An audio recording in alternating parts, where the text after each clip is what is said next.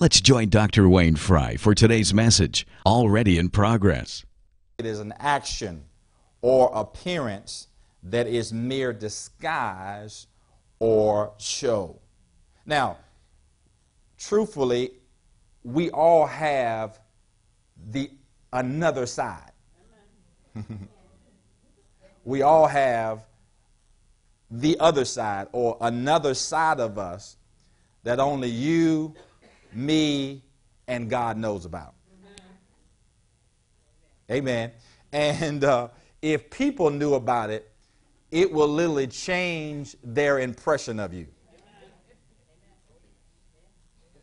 Tell your neighbors, I already sense this is going to be a good lesson. I already sense this is going to be a good lesson.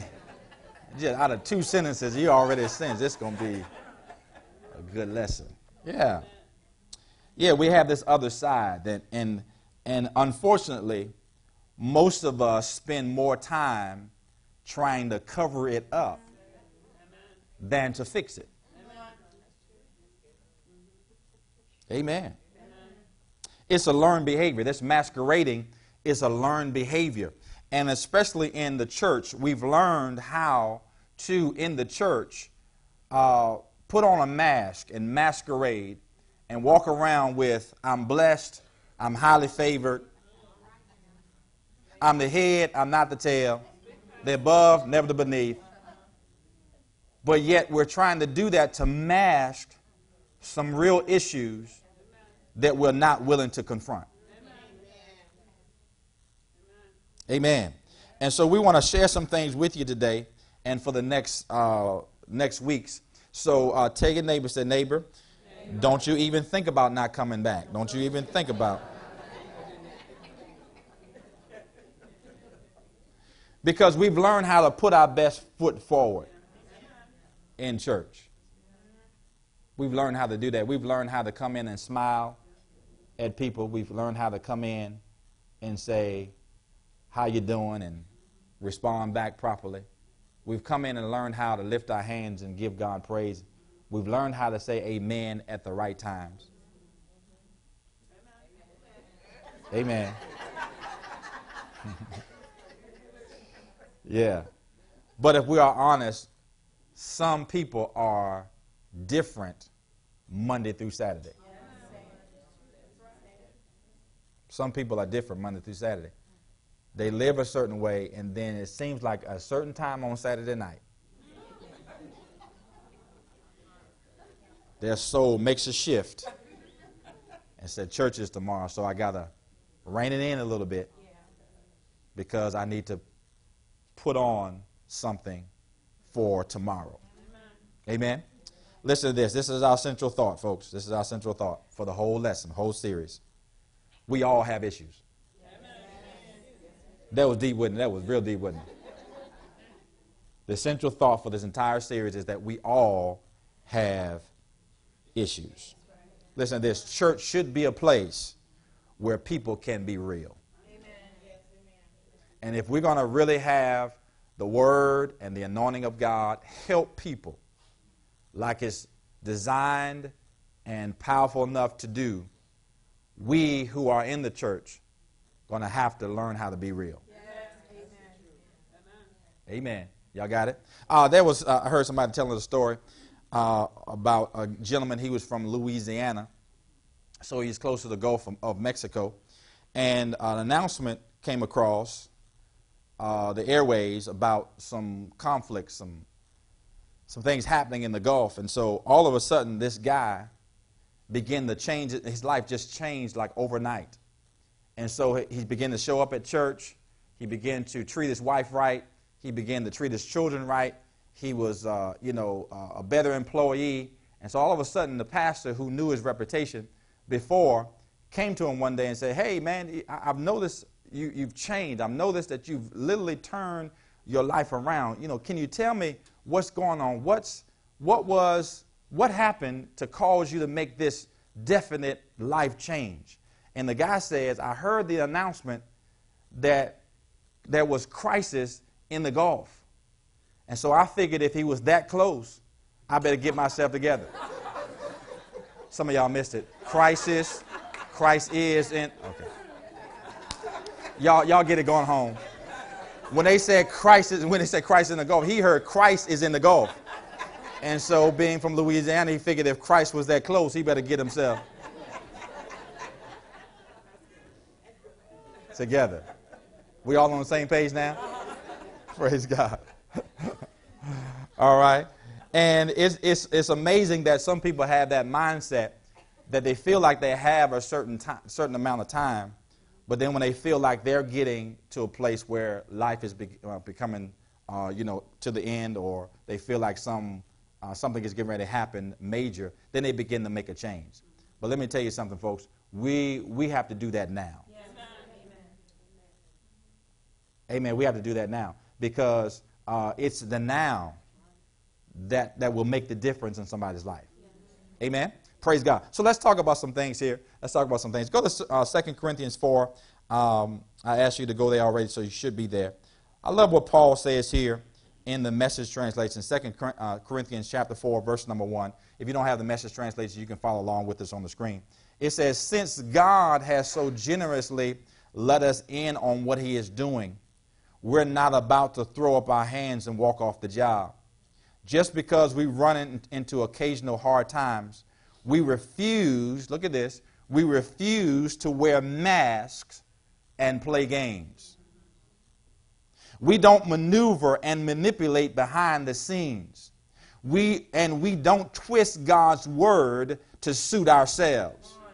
Rather, we keep everything we do and say out in the open, the whole truth on display, so that those who want to see can see and judge for themselves in the presence of God. But notice what Paul says. Paul says that we refuse to wear masks.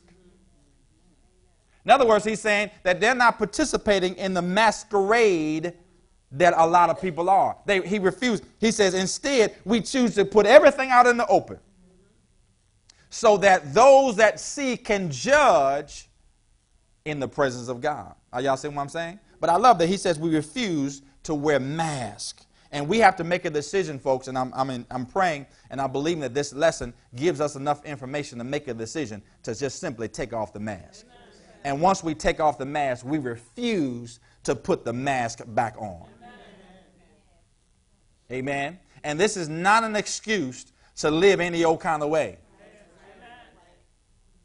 This is a way to be free from the masquerade so you can experience real life change for eternity.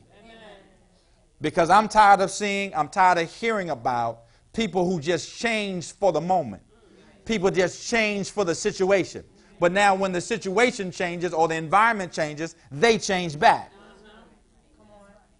And we have to make sure that we remain changed or transformed like we say we are. Amen.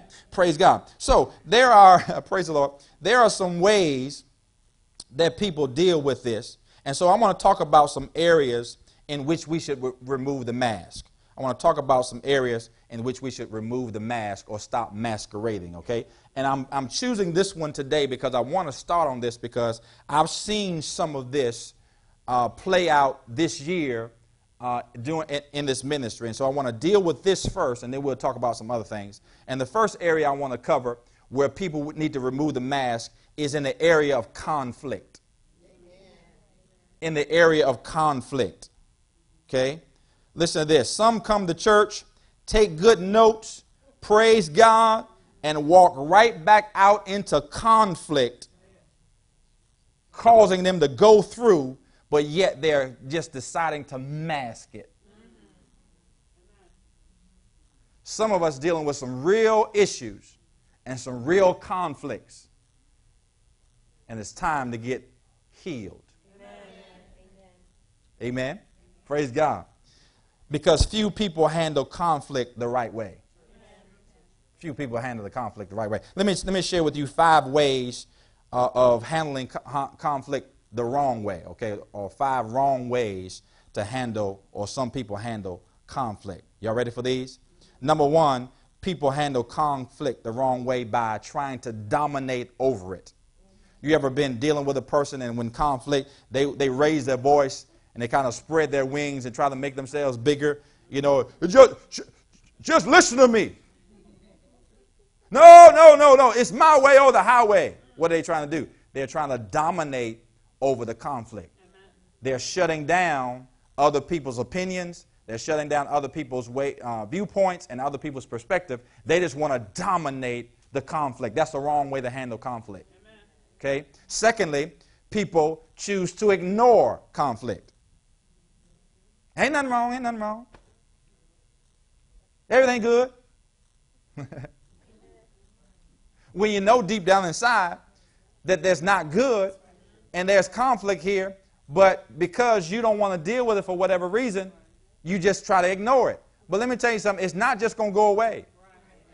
People have wrongly taught that time heals all. Let me tell you something, folks, time is not a healer.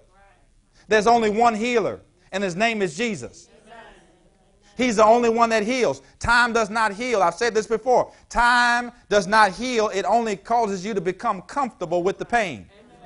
So the longer the time span, the more comfortable you are with the pain. But you're not healed. Because just introduce the person or just introduce the circumstance that caused you the pain. Years later, you'll relive the pain because you're not healed. So it's not just going to go away. We have to face it. We have to deal with it. So some people ignore it. Okay. Third way some people handle conflict the wrong way is they simply whine about it. Woe is me. Nobody understands me. Everybody's out against me. Everybody just take it back. Oh, just whine. What are they trying to do? They're trying to get people on their side. Just whine about it. And really people who whine about conflict want to make everybody else miserable because they're miserable. So because I'm miserable, I'm going to try to make your life miserable because I don't want to deal with the conflict. Okay, praise the Lord. We only got two more. The fourth way that people handle conflict the wrong way is they just surrender it. Surrender it. They just say, throw up their hands, like, forget it. Okay? Different than ignoring it, they just surrender. Okay, you win. You win.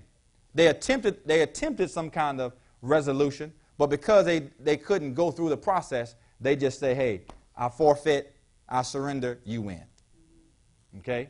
And then the fifth way that people handle conflict the wrong way is and I think this is probably the most prevalent way, is they just simply end it. They end it. What do I mean by that? They tell the person that they're in conflict with, and they say this, you go your way, I'll go my way, and we'll just end it. You hear what I'm saying? Just end it. And see, that's the wrong way to handle conflict. Because the conflict came to destroy something, but it didn't have to destroy something. Right. And see, many of us are cutting off relationships because we don't know how to, and we handle conflict the wrong way. You hear what I'm saying? They just end it, just walk away. So it ends up in severed friendships. It ends up in, breakups.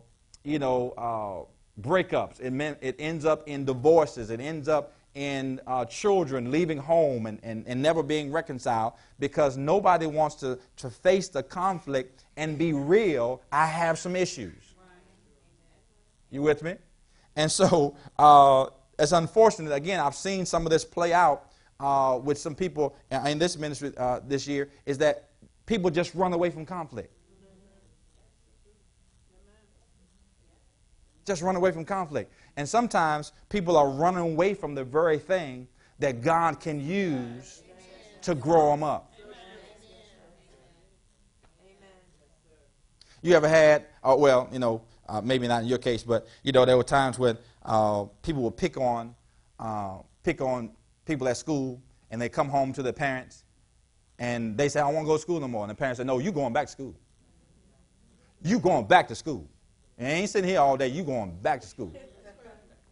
I don't want to go to school because so-and-so, so-and-so. Well, you need to stand up to so-and-so. Because what? The easy thing was just to end it. Just don't go to school no more. Right? But no, sometimes you got to face it. I'm not saying go out and punch the dude in his face. I'm just saying you have to face up the conflict. Because even in my own life, there was a guy who was just flat out bully, just a flat out bully. And he would just pick on you, pluck your ears, and just kind of, pinch you and all that kind of stuff. Like, leave me alone. But just irritate. Y'all know what I'm saying? Just irritate. And so he'd push you and all this kind of stuff, push you around and all this. And one day, I don't know what happened, just something came from my toes. It came deep down. I mean, came far down. Man. Something rolled, and I went face to face, nose. I said, you touch me again, I'm going to punch you in your head. I didn't know if I was going to really punch him or not. I'm just saying, I was fed up. I was fed up. And from that moment on, he never bullied me again. Never bullied me again. Just imagine, if I had not just stood up to the conflict, it would have went on for much longer. Yeah, ending it, folks, doesn't solve it. Because even if you end it, you're still living with the issue. You're still living with the pain. Because just because you don't have a relationship with that person anymore doesn't mean the conflict is solved. It just means you don't have to deal with it on a daily basis. But it's still there. And you know what'll happen if you don't fix it, if you don't work on it? It'll show up in another arena. Y'all hear what I'm saying? So I want to help you today. And so let's get into something. James 4. Because I'm going to talk about how to remove the mask and handle conflict properly. How to remove the mask and handle conflict properly.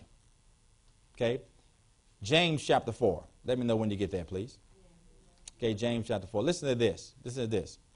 Our initial response to conflict is to blame somebody else. Okay, I got to wait until y'all get to James 4 so I can say that again. Because some of y'all half in tunes. I'll say that again. I said our initial response to conflict is to blame somebody else. Isn't it amazing that it's always someone else? How can it always be someone else? Huh? That's our initial response. Really, that's our initial response is when there's conflict, it's them. Those of you who are married, you ever had conflict in your marriage and you said, it's him. It's her. I heard it over there. It's her. It's my husband. It's my wife. It's not me. And Pastor, if you give me 10 minutes of your time, I'll explain to you. And you will probably agree with me that it's not me, it's them. Right? Cut off in traffic and have conflict with the person in front of you. But it's what? Them. They're the one who what? Cut you off. You ain't realized that you left the house 12 minutes too late. And now you're trying to make up time, and they're just driving their normal routine, but it's them. Pastor, it's my supervisor. It's them. They get on my nerves. I need a new job. It's them. Notice that the first response is to blame. It's the pastor. I ain't do nothing wrong. It's the pastor. He's so mean. James 1, let's look at this. Because James deals with this. Look at here in verse number 1. James 4, verse number 1. You there? Look at this in the Message translation. I'm going to stop at this question. Where do you think all these appalling wars and quarrels come from? In other words, James is asking the question, where do you think all these conflicts come from? He said, do you think they just happened? Think again. They come about because you want your own way. Woo! Woo! He says, where do these conflicts come from? You think they just show up out of nowhere? No, they come because you want your own way and fight for it deep inside yourselves. Just think about it now. Just think about it. Whenever we get into conflict, just think about it. Let's break it down. Whenever we enter conflict, isn't it because someone or something didn't give me what I wanted? Hunch and David said, we're trying to experience life for real. Come on, tell me. We're trying to experience life for real. No, think about it. When you are at odds with someone, isn't it around something that you wanted to happen your own way? And when they didn't sanction it, and they didn't follow through with it, now you have conflict with them because you didn't give me what I wanted. Oh, Lord. Come on, think about it. Think about it. Now, I need y'all to help me today, because I know you have it locked in your mind that you ain't had nothing to do with the conflict you're in. I know you have that locked in. I need you to unlock that today. I need you to unlock it and hear what I'm saying, and at least listen to me and see if there's some merit to what I'm saying. Because I know there are some that walk around with a victim mentality, and they have done nothing wrong. And everybody is doing it against them, and they're just innocent in all of it. And that's impossible. Amen. He said, because it come about because you want your own way. Oh, Lord. Next verse says, you lust for what you don't have and are willing to kill to get it. You want what isn't yours and will risk violence to get your hands on it. You wouldn't think of just asking God for it, would you? And why not? Because you know you'd be asking for what you have no right to. You're spoiled children, each wanting your own way. Woo, come on, praise break, y'all. Praise break. Praise break. Come on, lift your hand, say hallelujah. Come on, lift your hand, say hallelujah. Isn't that amazing? He says, it's something that you want so bad that you'll kill to get it.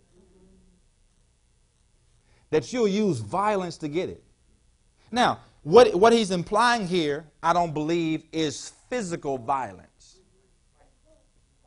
I don't think he's implying here that you'll end up stabbing somebody or shooting somebody or killing somebody physically. But you know what? We can kill people with our words. We can talk so bad about a person that we're in conflict with that we kill them in our own eyes and we try to kill them in other people's eyes. Let me tell you what so-and-so did. Let me tell you how rude they were. Let me tell you, they just stabbed me in my back. Let me tell you how ruthless they are. And what are you doing? You're killing their character in the eyes of other people. And so now we have people reluctant to get into relationships with others because what you said to them about them. And the scripture says, why didn't you even ask God about it? Why come you didn't ask God for what you wanted? Why? Because you know you'd have been asking for something you ain't have a right to. Because the whole conflict is because it's something didn't go your way. Praise the Lord. So let me leave you with 4 points today. Everybody okay? Amen. All right, 4 points. Praise God. To be able to remove the mask and handle conflict properly. First and foremost, you need to look within yourself. Look within yourself. Listen to this. See if you agree with it. We're tough on people, but we're light on ourselves. We hold others accountable, but not ourselves. If somebody else misses a deadline for you, oh man, Oh, man, you don't understand how important this was. I was depending on you. You just then messed everything up. You missed a deadline? Oh, I was busy. Yeah, right? Oh, I'll get to it tomorrow. Okay, how come it wasn't as important to you to meet your deadline as you made it for somebody else? Because you didn't get something your own way? Let's go to Matthew. See what Jesus said about this whole thing. Oh, glory to God. Y'all want to know what Jesus said about it? Okay. Somebody saying, help me, Jesus, help me. He will, he will. Matthew 7, please. Matthew 7. Oh, glory to God. Matthew 7, and we're going to look at this in the Message translation. I believe we're going to start at verse number 1. Yes, it says, don't pick on people. Jump on their failures. Criticize their faults. Unless, of course, you want the same treatment. That critical spirit has a way of boomeranging. I don't know if that's a word or not, but it's in Scripture. It's easy to see a smudge on your neighbor's face and be oblivious to the ugly sneer on your own. Do you have the nerve to say, let me wash your face for you, when your own face is distorted by contempt?